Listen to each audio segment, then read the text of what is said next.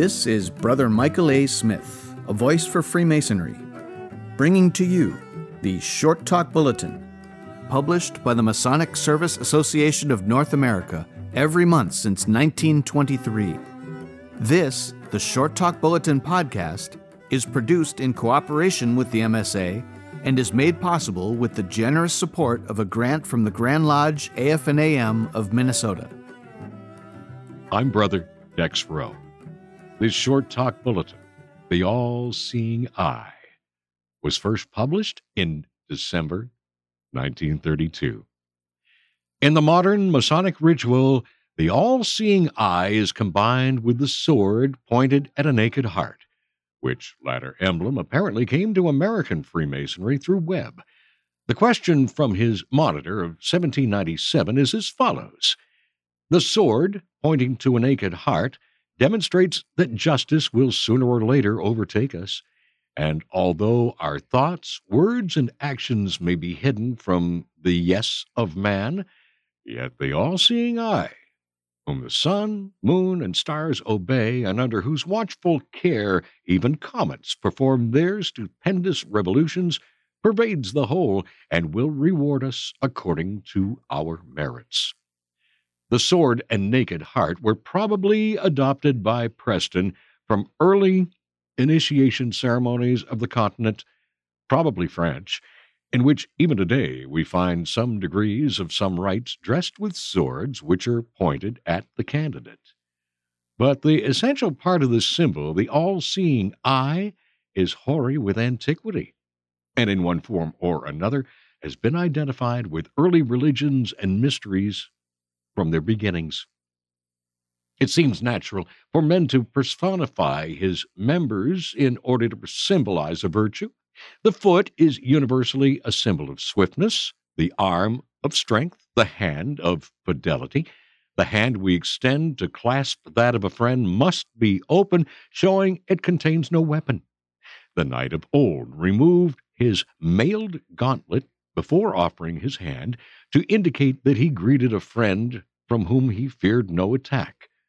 From this, we get our modern concept that it is good manners to remove a glove before shaking hands. The eye was adopted early as a symbol of watchfulness for reasons too obvious to set forth. By a natural transition, the watchful eye never slept, and which thus saw everything speedily became the symbol of deity. Hear the psalmist, 34.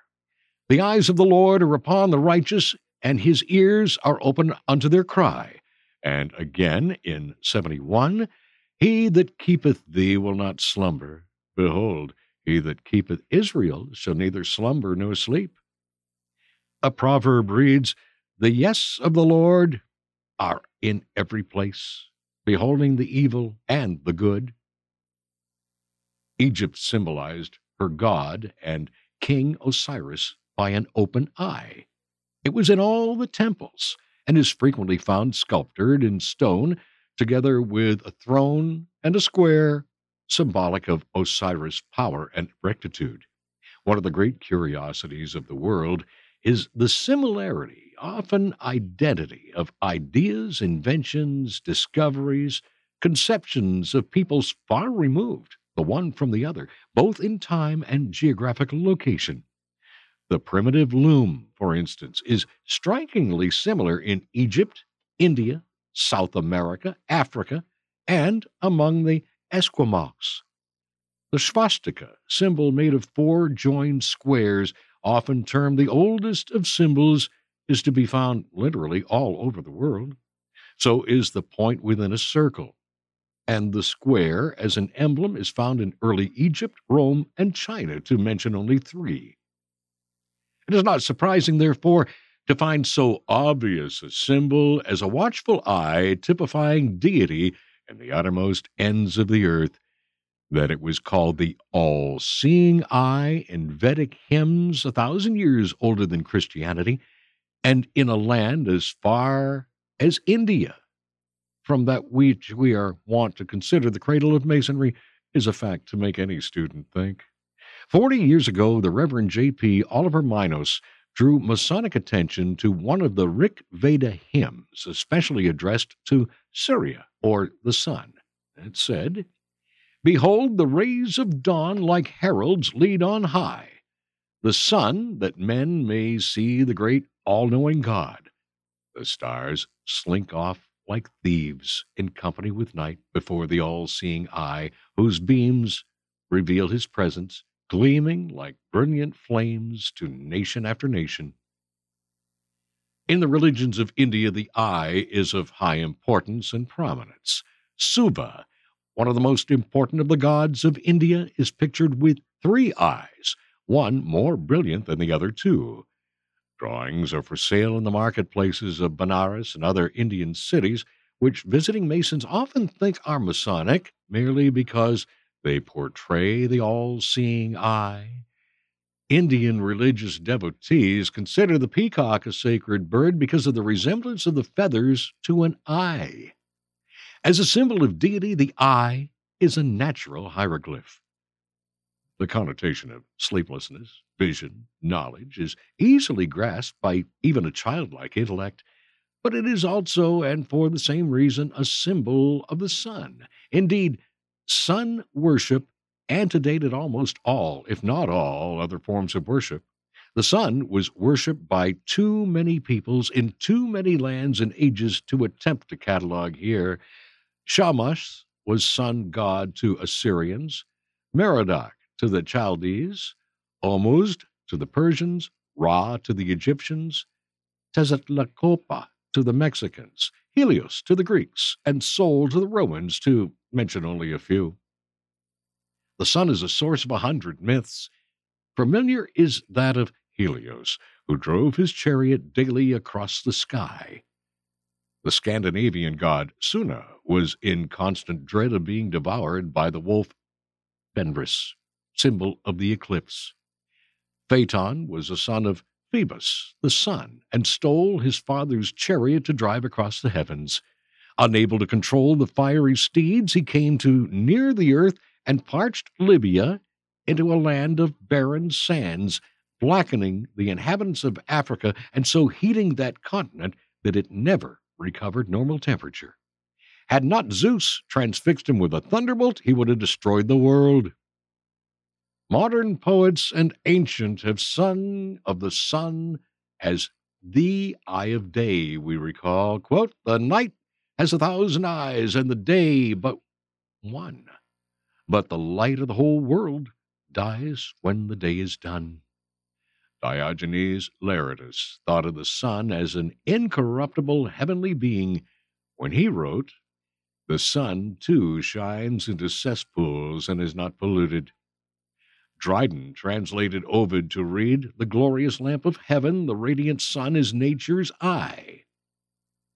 Here Milton, "Thou sun of this great world, both eye and soul." Freemasonry does not make of the sun of the eye a symbol of the sun. Her all-seeing eye is one emblem, her sun another, each with a distinct meaning. One of the lesser lights represents the sun. The sun shines out from between the legs of the compasses, open 60 degrees in a quadrant in the past master's jewel, all symbolic of the Masonic light, which must come from the east, from which comes all truth. It has been written, the sun is a symbol of sovereignty, the hieroglyphic of royalty. It doth signify absolute authority. By analogy, if the lodge is a symbol of the world, then the master who controls the time of opening and closing may well have one of the lesser lights as his symbol. Mackey goes further to say that the master is himself a symbol of the rising sun, the junior warden of the summit meridian, and the senior warden of the setting sun. Just as the mysteries of India, the 3 chief priests symbolize Brahma, the rising sun, Siva, the meridian, and Vishnu, the setting sun. In the Orphic mysteries, the sun was thought to generate as from an egg and come forth with power to triplicate itself. Triple power, such as is found in a lodge under a master, senior, and junior warden, is an idea as old as mythology, as may be seen in the trident of Neptune, the three-forked lightning of Jove, the three-headed Cerberus of Pluto. See how fitly the sun as a symbol of authority, the sun as man's earliest deity, and the sun as origin of the eye as a symbol of God can be united. In his symbolic language, Wemyss wrote, "The sun may be considered to be an emblem of divine truth because the sun, or the light of which it is the source, is not only manifest in itself, but makes other things manifest. So one truth detects, reveals, and manifests another, as all truths are dependent on and connected with each other, more or less. So does the Master make Masonic truth manifest to the brethren. So does the great Architect manifest his divine truth to all men. If it is further necessary to show a connection between I and sun, sun and God, and thus I and God, refer again to the passage from Webb, which couples the all-seeing eye with the sun, moon, and stars. Sufficient has been said to make it evident that the all-seeing eye is not a modern symbol, or one lightly to be regarded or passed over in silence merely because modern ritual makes comparatively little of it. Alas, many brethren are so ill instructed in the ancient craft that it is a matter of some wonder to them why officers' aprons, when decorated with emblems, so often have the all-seeing eye upon the flap, why that pregnant symbol is so frequently engraved upon working tools, or the square and compasses which lie upon the altar. Throughout the craft, emphasis is put upon the number 3, 3 light, greater and lesser, 3 steps on the master's carpet, 3 steps at the beginning of the winding stairs, 3 principal officers, 3 degrees, 3 dew guards, etc.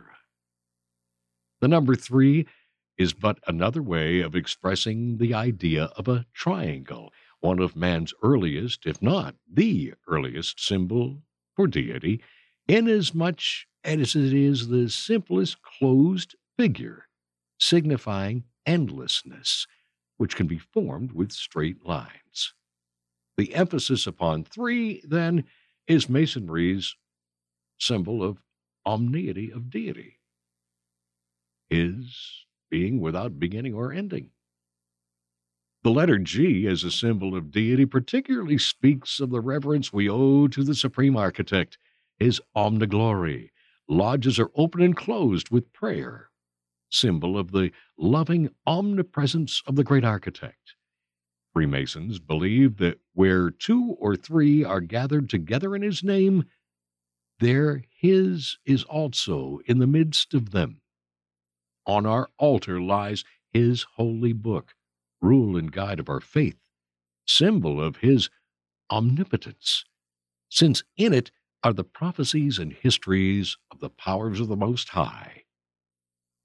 The all-seeing eye is significant of his omniscience, that the Supreme Architect sees all and knows all, even the hidden secrets of the human heart.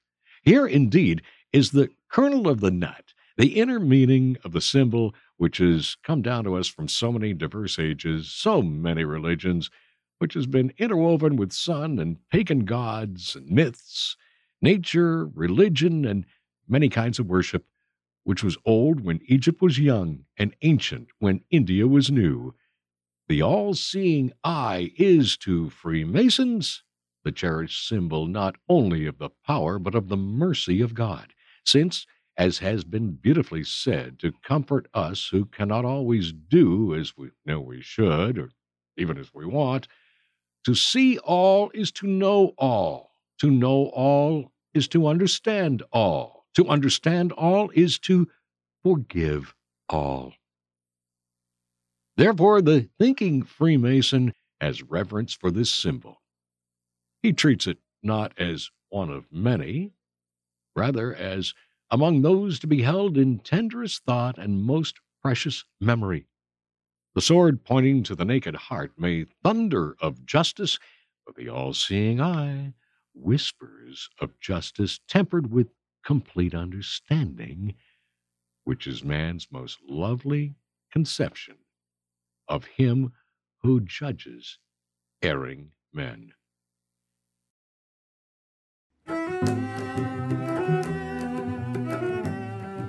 This is Brother Michael A. Smith, a voice for Freemasonry, and this has been the Short Talk Bulletin podcast, produced in cooperation with the Masonic Service Association of North America for the purpose of providing a common stock of vetted Masonic information to all of the constituent lodges of all of the member jurisdictions, and is made possible through a generous grant from the Grand Lodge AF&AM of Minnesota, who have been engaging and inspiring good men who believe in a supreme being to live according to the Masonic tenets of brotherly love, relief, and truth since 1853.